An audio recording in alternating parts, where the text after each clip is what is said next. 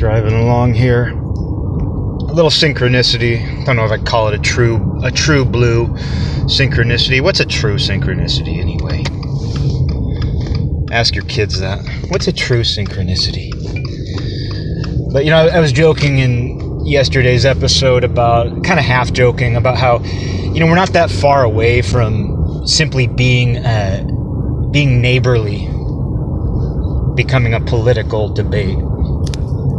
How it's not difficult to imagine in a few years that people will be like, as a conservative, I believe in being a good neighbor.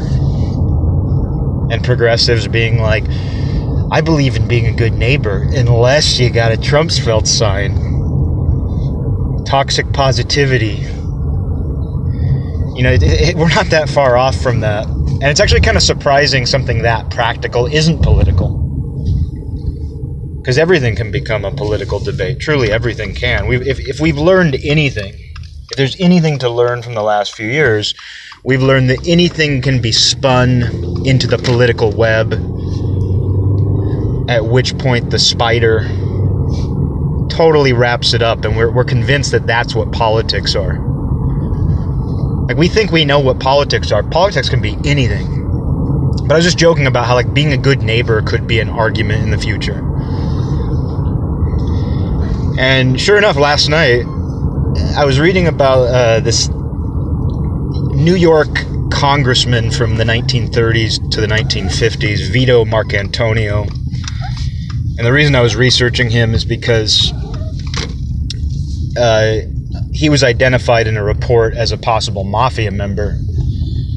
And the traditional mafia in Sicily inducted politicians, mayors, all kinds of people from professional and legitimate backgrounds.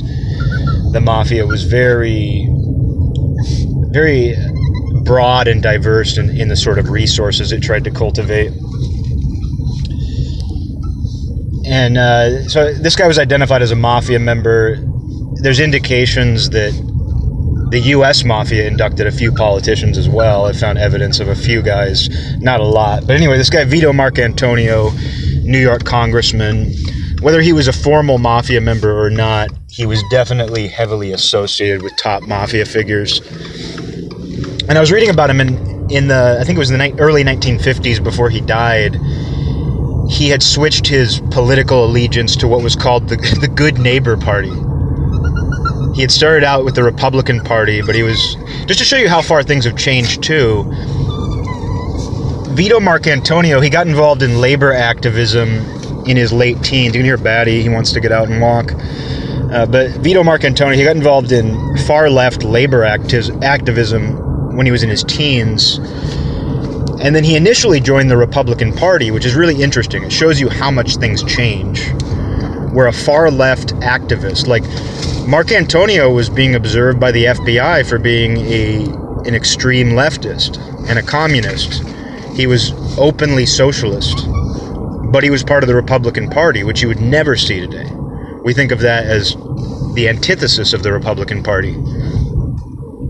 He switched his allegiance to the American Labor Party after the Republicans, but before his death, he joined a political party called the Good Neighbor Party, and I just laughed because I was literally just talking about this. I was literally just talking about the idea of being neighborly becoming a hot political issue. And so seeing that Vito Marcantonio's party, I didn't look into what they talked about, but the fact that they would just try to represent themselves that way at all, whether they actually talked about being a good neighbor, you can see where you could use that to jockey for influence, to be like, oh, well, vote for us because, we believe in being a good neighbor. And, me joking about that last night, so not the first time I've talked about it on here. I've talked about it over the last couple of years, how my neighbors up until about a year and a half ago were radical leftists. They had this placard on their door. There was, I think, it wouldn't surprise me if the HOA made them take it down. Oh, Batty, come on. Wouldn't surprise me if the HOA made them take it down. Amazingly, it wasn't the no human is illegal placard. It was this other one that was actually worse. It was it said like, it was like this list of like things you should do. And it was like writing, talking, fucking. Like it actually said fucking. So it was like this sex positivity thing. It was like saying like, we're into writing, reading, fucking. I'll have to look that up because I'd like to actually remember what it said. But it was like basically like this list of activities like you should do. And I guess they put it on their door, on their front door, to kind of indicate like what they were all about. It was really weird. And I'm guessing the HOA made them take it down because it said it dropped an F-bomb. But I got to know those people, and especially during lockdown, you know, they were like some of the only people I would chat with for a little while there. Really nice, like great neighbors. I liked having them as neighbors. I really enjoyed having them. But, you know, one of them, at least two of them were into the gender bender stuff. Like one of them was born a woman, had her breasts removed. You know, it was just you could just tell, just looking at the person, you know, what they were all about. And then their significant other who lived there was, you know, appeared to be like kind of a tomboy woman. And she was the one I talked to the most. I really got along with her well. And I didn't know this. I mean, I was talking to her for years. And she had kind of an androgynous name. I think it was Bobby. I've known a lot of women named Bobbies. And a lot of Bobbies. So I never thought anything of it. Like, I knew that's what they were all about. I knew, like, where their politics were, and that they were at the extreme end of the far left. But, like, I talked to Bobby for, like, practically every other day for 2 years. And then when they moved out, like, we talked, and she gave me a gift. She gave me a screen print she had made on a piece of paper. And but I came to find out that, like, she went by he. And, like, with the other one, it was pretty obvious. Like, with the significant other, it was very obvious that they identified differently. But this one, it was like, went by he, but didn't do it, like, didn't dress like a man, didn't act like a man. Just clearly caught up in that whole world, that whole way of thinking. And I had this really weird moment one time where I was stoned watching the Evergreen documentary that was made about Brett Weinstein and everything, and it was just showing all sorts of footage of what was going on campus. And I'm actually at Evergreen right now, and I'm actually there right now with Batty.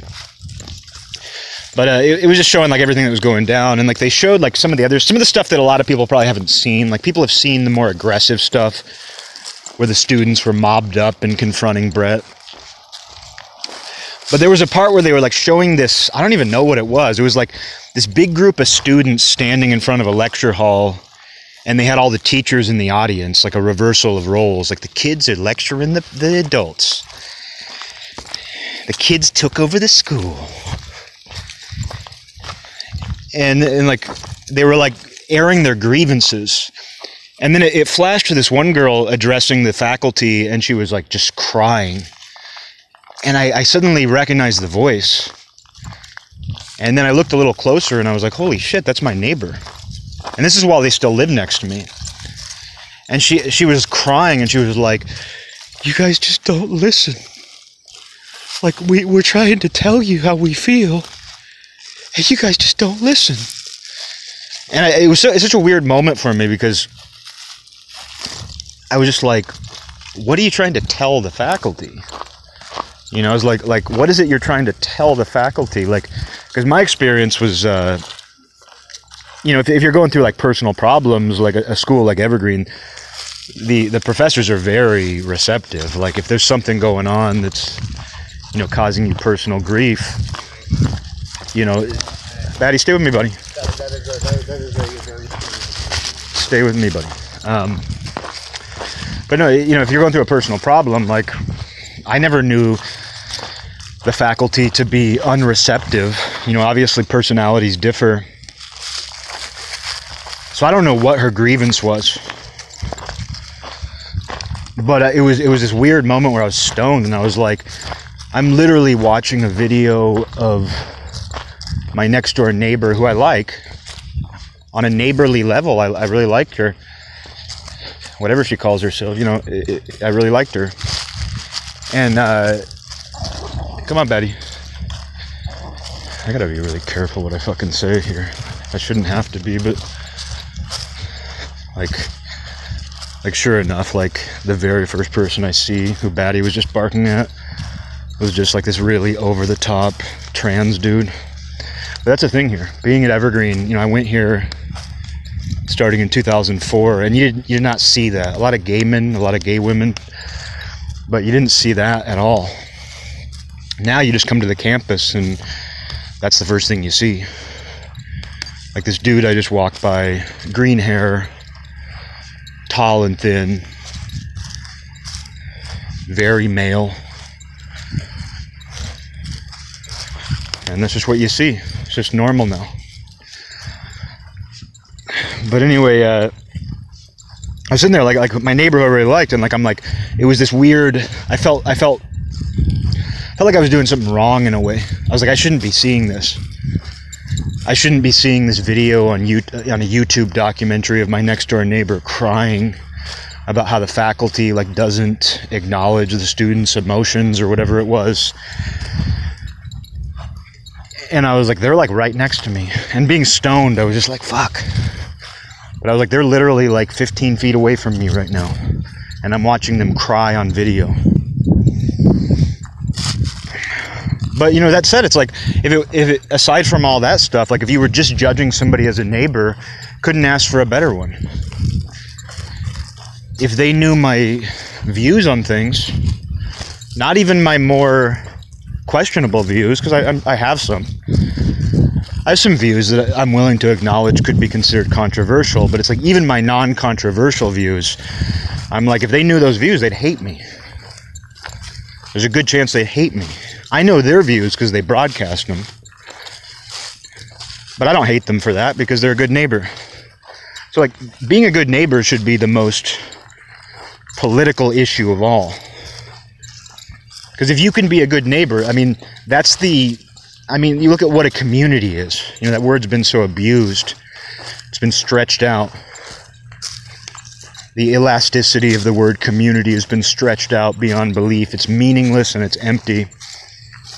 The fact that they call the CIA and FBI the intelligence community.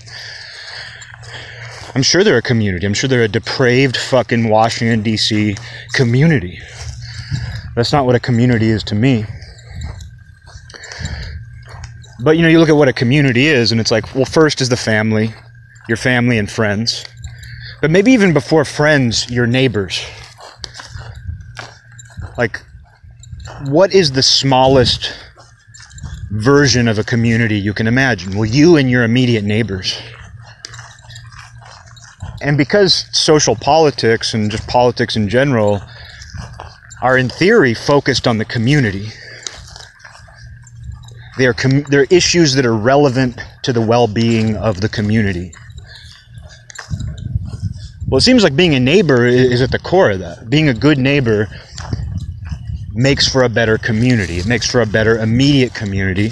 And if everybody's a good neighbor, well, not just your immediate community, your neighborhood, but it's like the entire town is great.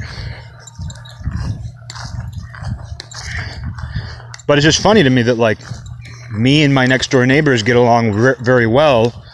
Not personal. There's not a personal connection, but just in terms of saying hello, looking out for each other. At one point they asked, I have this big bush. I got a big bushel. Got a big bushel. I have this huge bush that I hide my trash cans behind because they'll fine you if you have them visible. And at one point they asked me, they were like, hey, we noticed that you keep your trash cans behind that big bushel. Behind the big bush. We noticed you keep your trash cans behind the big bush. Big bush. And they were like, would it be cool if we put our trash cans beside there too? And I was like, please. I was happy to do that. It made me really happy, actually. And that kind of plays into something Jordan Peterson has said that I never thought about before, but I've learned that it's very true, which is people don't necessarily want you to do favors for them. They do, of course. They ask you for things. But a lot of people get a strong sense of meaning from someone else that they care about asking them for a favor. Like when someone asks you for a favor and it's within your ability to grant it, you feel really good about that. Like, hey, can you help me with this? Like when someone needs your help and you can help them, even in a minor way, it makes you feel great. More than if they gave you something. They're asking you for something. Obviously, there's a million ways, a million things that people ask you for where you're like, oh, fuck this person. They just want something from me. But when someone needs something really simple and useful from you and you can help them with that, you want to do it and you feel good helping them. So it's a silly thing. And I'm not saying that I'm Mama Teresa. I'm not saying I'm Mommy Teresa because I let my neighbors put their garbage cans on my property behind my bush. But it made me feel good. I was like, that's a good thing. Like that means that they're going to be that much more, it's self-serving in a way because I'm like, they're going to be that much more neighborly toward me. And, but that, that's community. And it's like your actual opinions on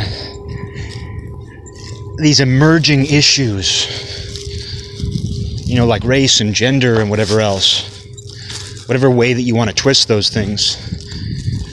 That really doesn't matter if you get along with somebody as your neighbor.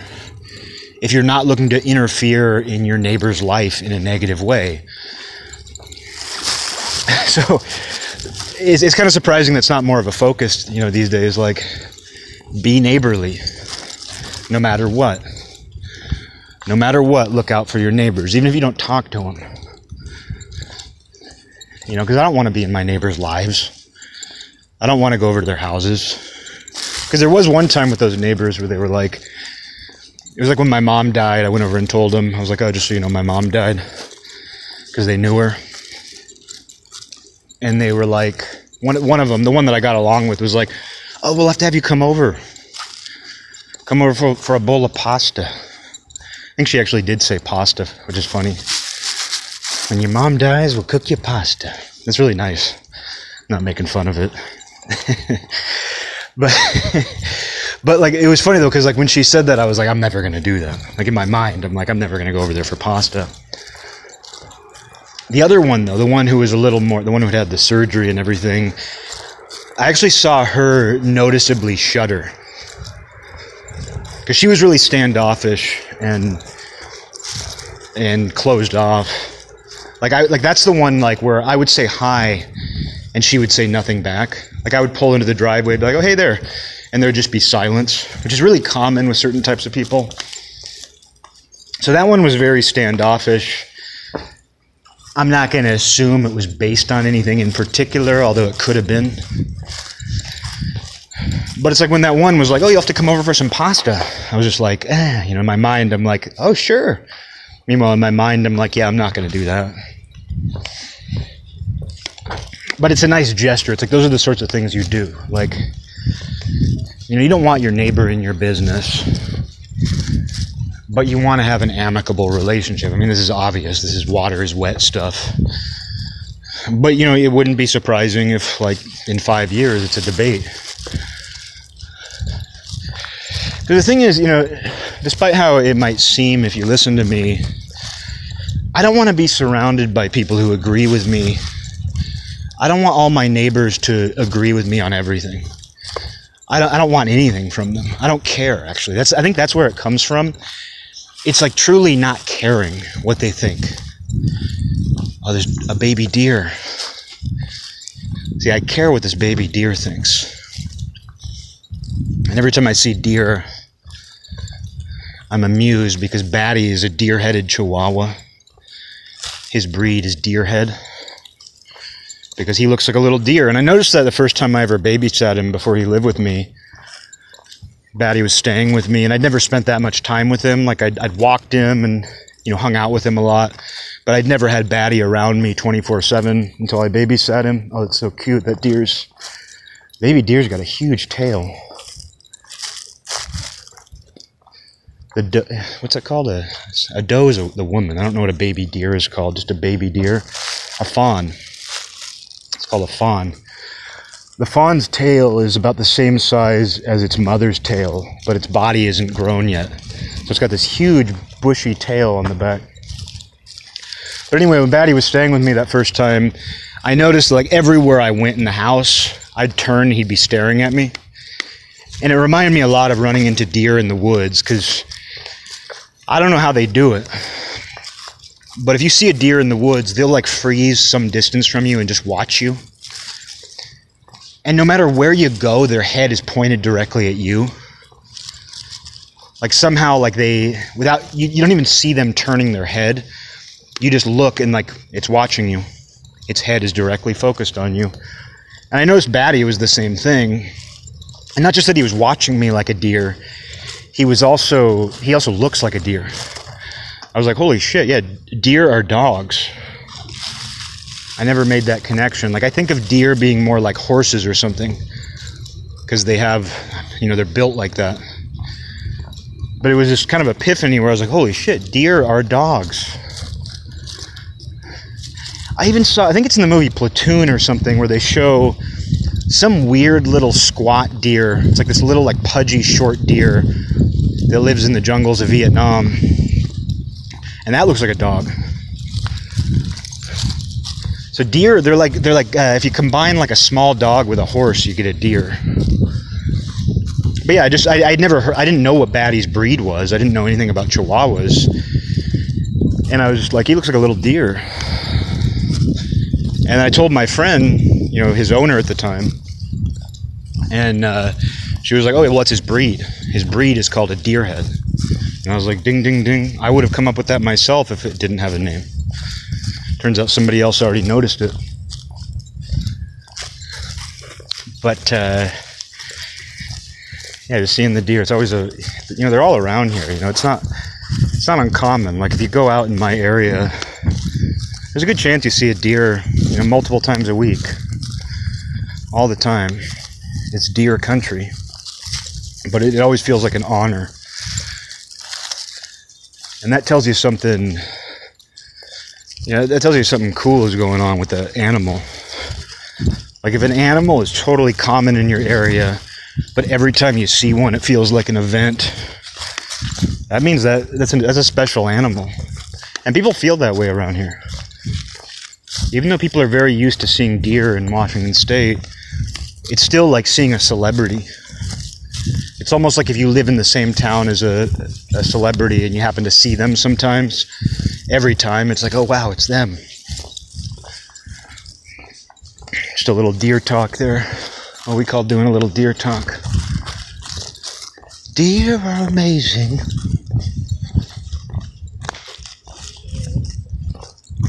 But anyway, I like Evergreen in the summer. I think the best time to go to Evergreen State College. And just so you know what they have here, I'm at the front of the library here, and they've got a giant sandwich sign that says Black Lives Matter with a big black fist. They're right at the entrance to the library. Doesn't say anything else, just that's it. Something funny years ago, though, I used to come here to run, and around like 2016, 2017, I was on a run here. And I ran up to the top of the clock tower, which overlooks the main campus. And in giant chalk letters covering the entire plaza, somebody had written Black Lives Matter. And then I went there a week later, or a few days later to run, did the same thing, ran up to the top of the clock tower. And somebody had like added in Black Trans Lives Matter. Like they added in trans into that. I went back again, and somebody had erased the trans, so it was like this little what Kurt Metzger calls an intersectional car crash. It was like you could see this like chalk debate taking place over how specific to get. The ultra specificity. Where it's like, do we get even more specific? Do we zero in even further on one little detail? Because you think just saying Black Lives Matter in chalk includes everybody of that race, right? But somebody saw that and they were like, let's get more specific. Let's get more specific.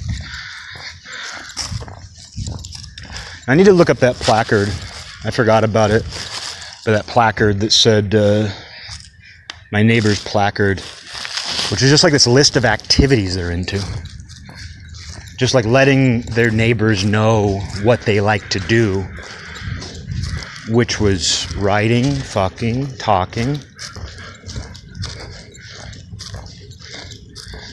And it was funny to me that like it didn't say having sex, it just said fucking. Because I've talked about this before with like there's something about progressives where they don't know how to say the word fuck. Like they say it all the time, but they overemphasize it.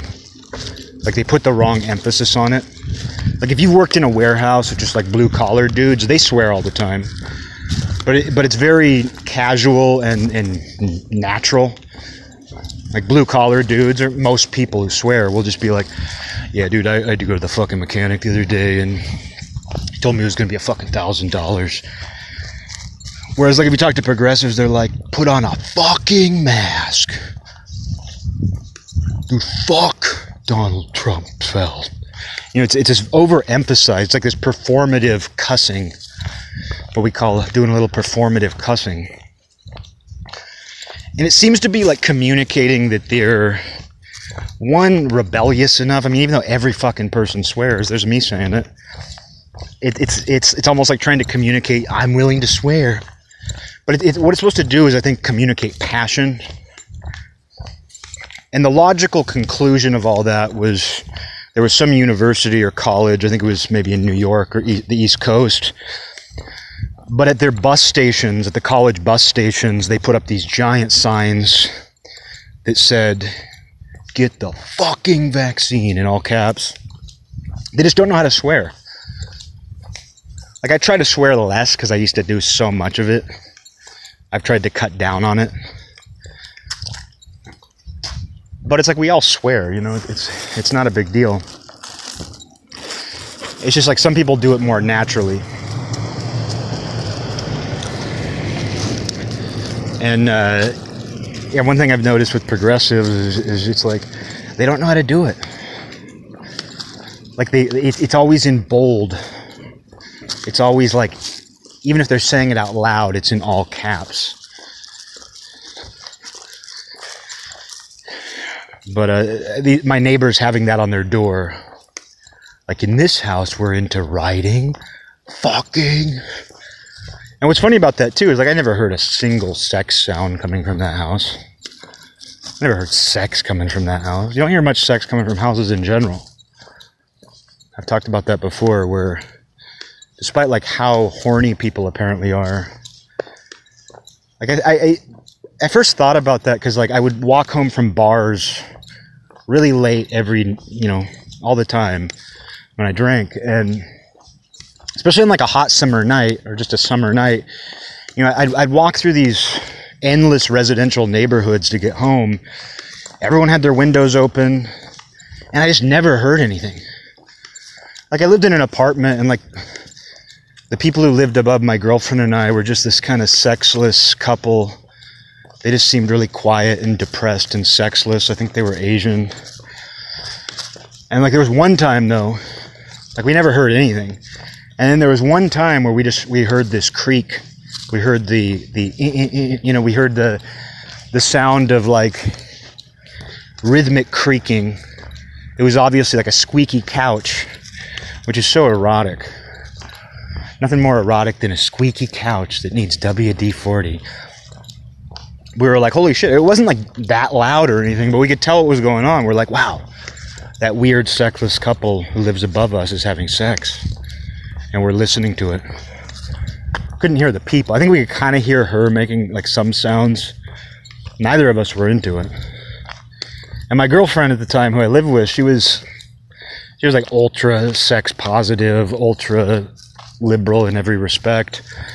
But she 100%, like, just automatically, like, I don't think this was something she ever thought about doing before, but she just automatically grabbed a broom and literally started, like, hitting the ceiling with the broom handle, like an old lady.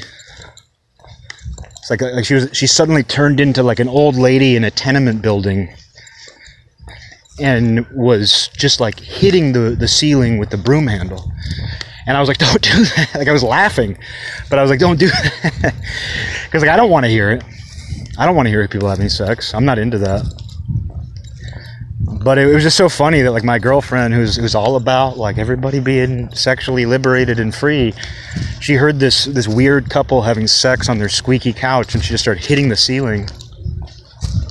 But even then, like, living in that apartment building, it's like, that was the only time we heard them. Like, we never heard anybody doing anything. There was, like, another girlfriend of mine, like, lived in an apartment. It was all, like, young, progressive types. They all kind of congregated in this building. And this, like, lesbian couple, they didn't even seem like lesbians, really. They seemed like, I don't know, it seemed kind of like a LARP of some kind. They were very young, though, you know, they were just figuring things out. But they moved in, and their window, it was like two buildings right next to each other, and their window was like right across from my girlfriend's window. And they were like doing this very exhibitionist, like, strap-on stuff. Not in view, but with their window open, they were like literally screaming. And the one girl, and these were like little, they looked like tattoo, but not, I don't know, I don't find tattoo hot. But they looked kind of like that kind of, they were like very small, you know, little small women. And they were doing this strap-on stuff with each other, and they would yell out the window. They would scream. Like, the girl would scream, like, "Fuck me, daddy." And she kept calling this other girl daddy. And I remember, like, saying to my girlfriend, I was like, they're not even having sex. Like, that's not sex. They're making some kind of statement. They want everybody to know. It's almost like if two people went in a room and they wanted to convince you they were having a fight, but they just stood next to the door and they were like, oof, oh, ah.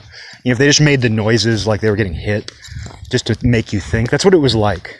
Like, I'm sure they were doing something, but it didn't seem genuine. It just seemed like they just wanted all of their neighbors to know, like, we're lesbians having strap-on sex.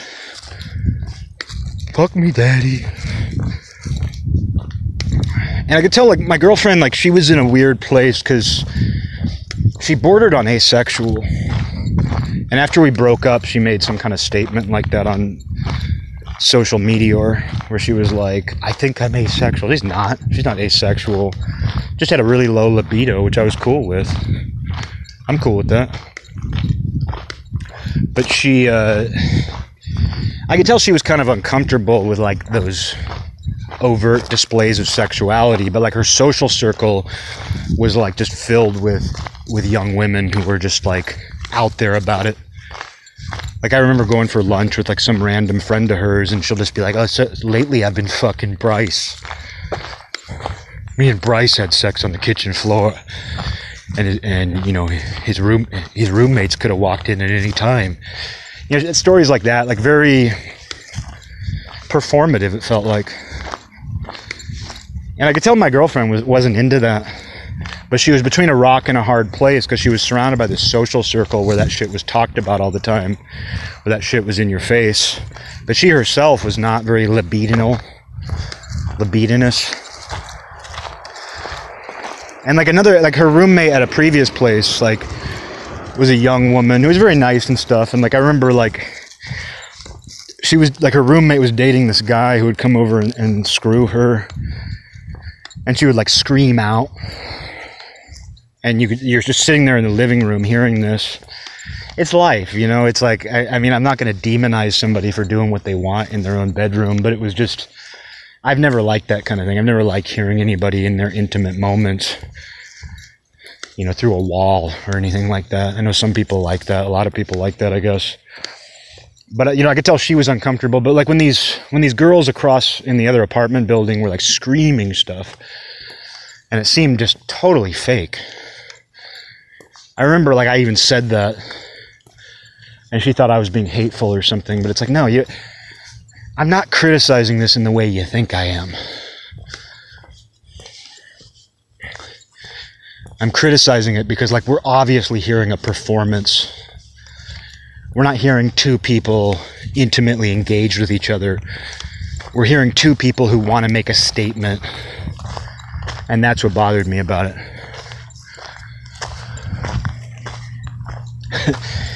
And then, you know, like, talking about, like, walking home from bars or just walking around my old neighborhood. Like, despite living in this, like, residential neighborhood with tons of people of all ages, and coming home late at night after the bars and doing this, I would go for all these night walks and just never hearing anything. The only time I ever heard something was I was on mushrooms. So this was a long time ago, but probably a decade ago, 2011 or something. And I was on mushrooms just walking around on a nice night. And then I walked by this house where two, like, fat, middle-aged lesbians lived.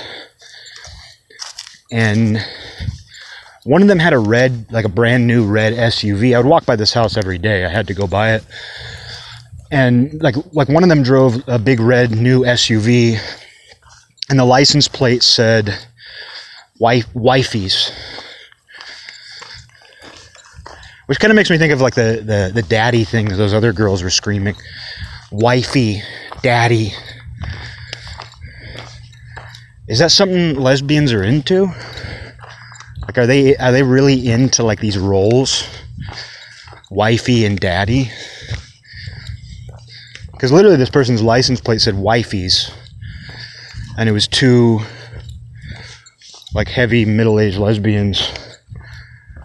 And they, I don't know, I walk by that house all the time, but there was one night, and of course I was on mushrooms, so it was extra weird, but there was one night I was just happened to be, I was like a couple blocks away from that house, and I heard these loud sexual moans coming, and I was just like, whoa, am I hearing what I think I'm hearing? Because it had already crossed my mind that I was like, yeah, it's weird that in all my life of, like, wandering around and stuff, like, how little I've actually heard sex sounds. So being on mushrooms, I'm like, oh shit, like, I'm hearing it. And, so I can get the batty ready here. And then as I got closer, like, they got louder. But it didn't sound, like, active. It didn't sound like somebody, like, really getting down. Good boy. It didn't sound like a man was doing something to a woman or something, you know what I mean?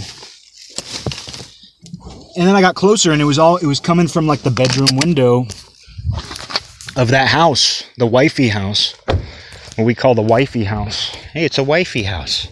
Wifey lives there. Daddy and wifey. Wi-Fi. And, you know, I could tell, like, as I was walking by the house, I was like, oh, one of them is going down on the other one. One of them is going down on the other. And is moaning. Nothing else to think of. I didn't hang around. Didn't hang around.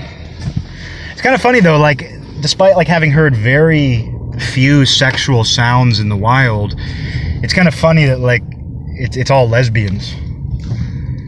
I only hear lesbians making loud sounds.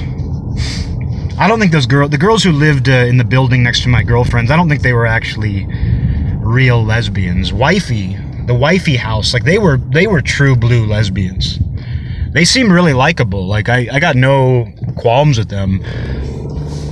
Like, they had all this sport, like, whatever, like, what I liked about wifey's house, because, like I said, I would have to walk by it just about every day, is their front porch was always decorated with Like whatever like Seattle sports team was active, like whatever sport was in season, they would have tons of Seahawks stuff. Then they would have like Seattle Sounders stuff. They would have Mariners stuff. Like they loved sports. But they would also do it for holidays. Like if it was Halloween, they went, you know, they had a bunch of Halloween decorations. But even like the 4th of July, it didn't seem to matter what holiday. Like it didn't seem to matter what sport or what holiday. They decorated the front of their house with a bunch of stuff. Like of course when it was Pride, when it was Gay Pride Month, they had a bunch of rainbow stuff, being lesbians and all. But I liked their vibe, actually. I mean, I would have rather not heard them moaning very loudly when I was on mushrooms. It didn't trip me out. I was just like, I was very detached. I was just like, I'm hearing that. I'm hearing loud moans. I'm hearing loud moans. I'm hearing loud moans. Hearing loud moans. I'm hearing loud moans. Down to my bones. Yeah, I had to get a song in today. It's Labor Day. If you're not singing on Labor Day, what are you doing? When my neighbors had that thing that was like, in this house, we're into writing, talking, fucking. I should have made my own. In this house, we're into singing. In this house, we're into hearing lesbians moan when we're on mushrooms. You can imagine like somebody could have a psychotic break hearing that. Not me, fortunately. If I've had a psychotic break, that wasn't what caused it. Just like being on a psychedelic drug and like hearing something like that and just being like, wow, life. Like you hear that story about Mark David Chapman, the guy who killed Jean Lenon. Yeah, Mark David Chapman, he killed this singer. The guy's name was Jean Lenon. Jean Lenon. Stupid. But Mark David Chapman, like, I don't know if he traced this himself, like, to like his deterioration. I don't know how self-aware he was. I'm not a Beatles guy, so I think you have to be a Beatles fan to know about Mark David Chapman. I think you have to be a Beatles fan to even care about him. But everybody knows who he is.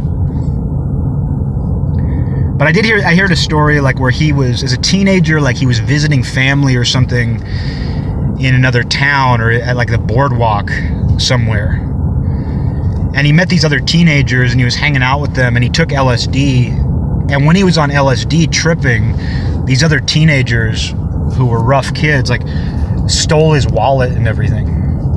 And it caused him to have a total breakdown. And I was like, that makes complete sense. That makes complete sense that if you're, you know, obviously he had something unstable about him to begin with, but it makes complete sense that if you're this teenager and you're like visiting family in another city, you meet some fellow teens to hang out with and you take a bunch of LSD, and while you're tripping, they rob you. Like, that's a villain story. You know, that's a villain origin story. Like comic books, there's always like an origin story for the villains, like the moment when he turned bad. They created a villain. You know, so I mean, like that's crazy. That's why we got to be careful. You know, it's why we got to be careful about drugs and. You know, I mean, it's one of the reasons why I always say, like, drugs bond to their host. Like, some drugs overtake people. Like, I think, like, coke, meth, heroin, like, I think people bond to those. But other substances are more so, like people bond, like a drug bonds to them. Like, I've said this a lot about weed. I think weed's the best example, where the drug bonds to you. Whatever type of person you are, weed bonds to that and brings out more of that. If you're lazy, well, weed's going to make you even lazier. If you're into fitness, well, weed's a nice complement to a fit lifestyle. Just going to pause this for a brief second. For somebody else, taking LSD and getting your wallet stolen by mean teenagers You'd have a bad trip and it would suck, but you'd probably be fine. Well, Mark David Chapman, that probably set him on the path to kill John Lennon. Those kids who stole his wallet killed John Lennon. We're all into blaming indirect participants in things. You know, the way we think these days is like everything is caused by some indirect, roundabout influence. Well, I think we can say that whoever those kids were who stole Mark David Chapman's wallet when he was on LSD, they killed John Lennon. They killed John Lennon. And, he's got his wifey. I heard that John Lennon and Yoko, they bought a big SUV before they died, and the license plate said wifey. It said wifey. I heard when John Lennon and Yoko had their naked sit-in, they suck. I don't have a problem with the Beatles, but like the naked sit-in, that sucks. That might as well be them like having strap-on sex, which they probably did, screaming like "fuck me, daddy." Like John Lennon and Yoko Ono might as well have had strap-on sex in an apartment building while screaming "fuck me, daddy." Who knew I was going to get there? But that's my theory. They seem like the type of people who would do that. But yeah, too bad those teenagers got them killed. Be careful who you steal from when they're on LSD. Be careful who you fuck with when they're on drugs. I mean, I have a lot of guilt. I have a lot of guilt for that reason, because I stole a kid's wallet when he was on LSD. No, I actually, like years ago, like 2005 or 6, Miles took mushrooms. He took like an eighth of mushrooms. Sorry, Miles, if I'm outing you or something, but he took a bunch of mushrooms, and I was just hanging out smoking weed. And I was like looking at the internet, because I was kind of bored. Like I was just sitting there high, and like my friend is like starting to come up and trip, and he was tripping out. He started tripping out from just the opening minutes. It felt like, not in a crazy way, but I could just tell his eyes were like really fucking big. And it was one of those depressing days. Like he lived in this very dark little house. And like maybe this is me, but like there's something about like cold sunlight filtering into a dark house that really depresses me. And that's what was happening this day. Like cold sunlight was just like filtering in through the windows, and you could see the dust. And I remember just like looking over at Miles, and his eyes were really big. And he was looking at things or whatever. And then I started like reading to him what I was looking at on the internet, which fuck me for that. Like he should have killed me. He should have just killed me.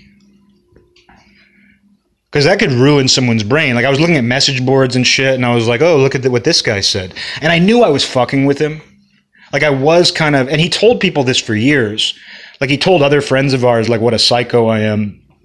Because of how I acted when he was on shrooms. Because like when I was reading stuff to him on the internet, it was like I was kind of like putting him to the test, like because that shit is so incomprehensible. Like there was a time where I've never been on mushrooms and looked at the internet. I have, but I've never like just sat there tripping looking at the internet. There was one time though that I was in high school and I was on an eighth of mushrooms, so I was really tripping. I got home, my mom was at work or something. And I like got online and I just kind of like looked at the internet for a second. I listened to, of all fucking things, is that band called Spastic Inc? Let me look this up. Let me use a lifeline. Let me use a lifeline. Spastic Inc. Yeah, it was like that progressive metal band. I never listened to them. I got online and I somehow, like, I don't know how, I think I was just trying to find anything. And I started listening to Spastic Inc. on mushrooms. And then I was like, oh, I can look at porn. Because I was feeling very normal. I was tripping, but like I was feeling very in control and normal. You know, out of my mind, but I was feeling grounded, I guess. Not normal, but grounded. And I got online and I started listening to fucking Spastic Inc.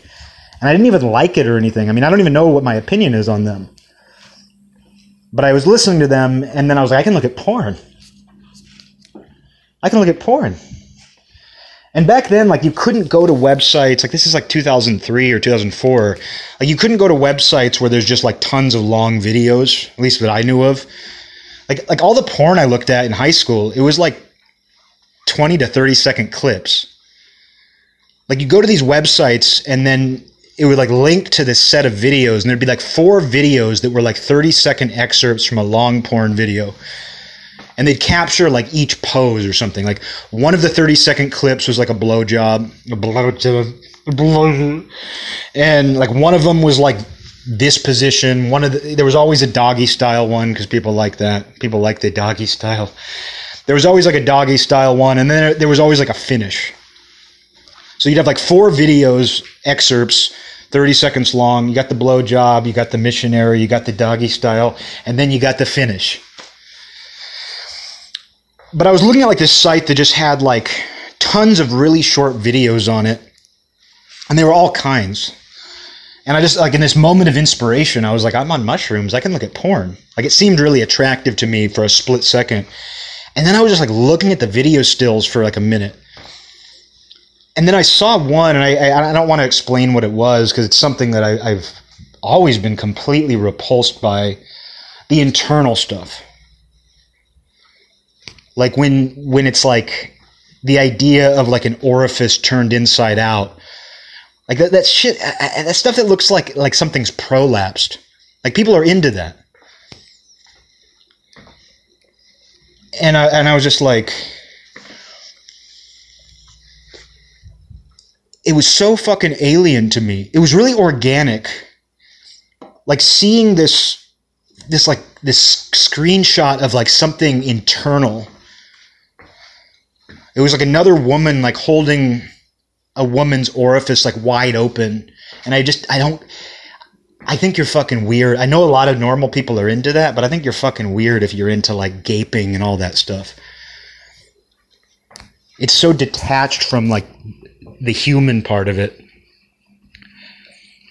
But I was on mushrooms like looking at that, and then like I was initially like feeling a little lecherous, where I was like, I'm tripping, but I'm kind of horny. I'm tripping, but I'm horny. And that just like, it didn't repulse me. I felt like I was an alien seeing something for the very first time, and I just closed it out. That's the only time that I remember like getting online, when I was on drugs. If Mark David Chapman had done that, who knows what would happen? If Mark David Chapman had gone to a porn site on mushrooms and seen gaping, he might have killed Paul McCartney too. He might have killed the whole Beatles. He might have killed all the Beatles. It's a good thing he didn't see that. You know, just while I'm talking about all this dirty shit, a few weeks ago, I'm hesitant to talk about this, but I was on a conference call, and one of my friends was on it. He's a good friend of mine, and I really like him. I'm not going to name him. But there was like 4 of us on the call, and he had to go do something else, and he muted his phone, but there was some sort of issue where like the rest of us were talking, and suddenly you could kind of hear his voice. Not like he was in the background, but it was like something went wrong with his phone where it was muted, but his voice was still cutting through a little bit. Like maybe he was on the other line because he was talking to somebody. And I could hear kind of a girl's voice too, and he doesn't have a girlfriend or a wife. It sounded to me like my initial thought was, oh, he's talking to a woman on the phone on another line, but because he's still on the conference call with us, it's somehow bleeding through. You know, you hear about things like that happening, and I didn't want to hear it. Like, if there's one thing I really don't like, is I don't like seeing other people's private communication. I don't like seeing people's private interactions. I don't like overhearing them. Some people like that. Like some people like to eavesdrop and stuff. I really don't. I really don't like to hear that. And so I was really like disturbed. I was like, fuck, like I hope he doesn't say anything or do anything crazy, because like he's talking to somebody on another line and like it's cutting in. Like we couldn't hear what he was saying. And then like a minute later, though, his voice like cuts through even more clearly. And he says, he's talking like very slowly. And he says, gaping ass, comma. And we all just like went silent. We're like, fuck. Like I immediately sent him a message and I said, like, we can hear you, bro. I didn't want to embarrass him. Like I wanted the opposite. I didn't want him to be embarrassed because we don't want to hear this. And like, I just want to let him know, like, whatever it is you're doing, we can hear you. And I don't know what he was, it confounded me. It was confounding. Gaping ass comma was confounding because like, I couldn't tell, like, I was like, is he like doing like voice to text where he's looking up porn? But then the comma kind of threw me off. Because like when you think about like putting a comma in, it sounded like he was almost instructing someone to do something. But like it almost sounded like he was like writing tags. Like, you know how like if you make like a blog post or anything like that, or like a YouTube video, it's on SoundCloud as well. Like you put in tags, like genre tags, category tags, and you type them in and you separate them by a comma. And porn sites have that. Or whatever keywords they want to associate with a video. Like, I imagine you type them in and you separate them by comma. So it was almost like he was like uploading porn content or something. Because at first I was like, oh shit, he's looking up porn and he's doing voice to text. But then when he said comma, I was like, that's not something that you would look up. Like you wouldn't type in, like if you're looking up like gaping videos, which I hate to talk about at all, but if you're looking up gaping videos, you wouldn't say gaping ass, comma. And because I had heard him talking to a woman like a few minutes earlier, I was like, is he talking to a cam girl? Is he talking to like a girlfriend? I didn't want to know. Like, I don't want to know. But because I heard it, like, I was just like, what the fuck is going on? And we never brought it up again. I don't judge the guy, but it did make me realize, like, I don't, whether he was like uploading porn or whether he was like talking to a cam girl or a girlfriend, or whether he was, even if he was searching for something and for some reason his search involved gaping ass, comma, something else. Nobody searches for things like that though. It just made me curious because it's like, wow, I guess, is he into that stuff? Because a lot of people apparently are. There's a lot of men who are into like gaping orifice stuff, but that's just so foreign to me. And I mean, it's kind of like guys who like screw rubber pussies and things. Like, that's got to be so weird. It's got to be so weird to have like this little rubber, like this little rubber object that's shaped like that, and that's attractive. Because like, regardless of how that feels, like even if that feels like actual intercourse, AI. Are you talking about AI, actual intercourse? But even if it like feels like something resembling actual intercourse, at what point do you not become self-aware and be like, I'm just getting off on like a little rubber orifice? And so like the whole like the obsession with orifices themselves, like I understand the idea of being attracted to orifices because of like what that represents and like the person attached to it, the body attached to it. But like when people just zero in on that alone, like gaping and all of that stuff, I'm just like, I don't get it. I don't get it. Obviously people are into it. Like you can see from porn sites, like people must be into this stuff. The fact that there's so much like stepsister porn. The fact that that's one of the most common things, like stepmother, stepsister. There's a lot of like incestuous porn now. People must like that. But it shows you the power of context, because like I know that like when I look at porn, which I avoid these days, but it's there. Sometimes you do it. But when I look at porn these days, like that's enough to keep me away from a video. Like I can see a woman who is exactly what I'm attracted to a T. Like she could be like the ideal woman that I'm attracted to. And I know intellectually that she's not that guy's sister, or mom or whatever it is. But just the fact that it's framed that way is enough to repulse me. Like, the context is so powerful, like the power of context is so significant that I can't watch one of those videos and enjoy it simply because the title says like stepbrother and stepmom and stepsister. That's enough. That's enough to keep me away. Like, the magic is so strong. Like, the magic of a title, the magic of a word, of language is so strong that even though I know this is not this guy's mom, and there's no relation between them, and that I would otherwise be attracted to it if it didn't have that title is enough to completely repel me. And I've tried. Like, I've tried to look at those videos, or I've clicked on one by accident. Like, I just see the image, and I click on it. And then when I see that it says that, I'm like, I can't get into this.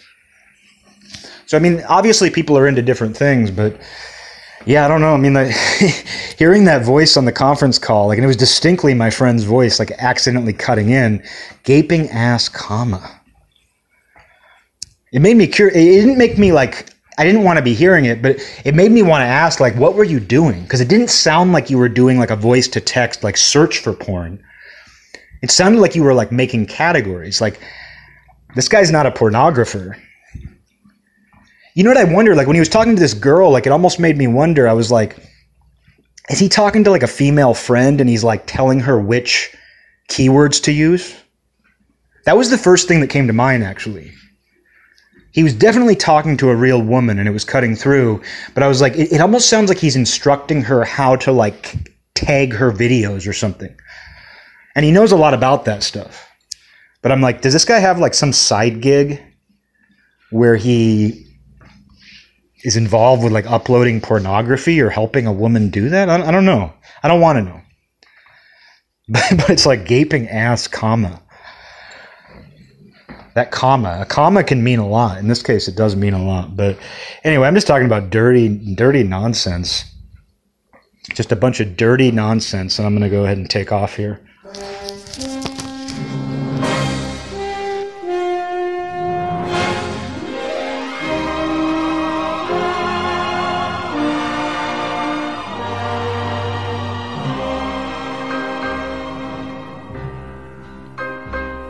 This land is mine. God gave this land to me. This brave, this golden land to me. And when the morning sun reveals her hills and plains,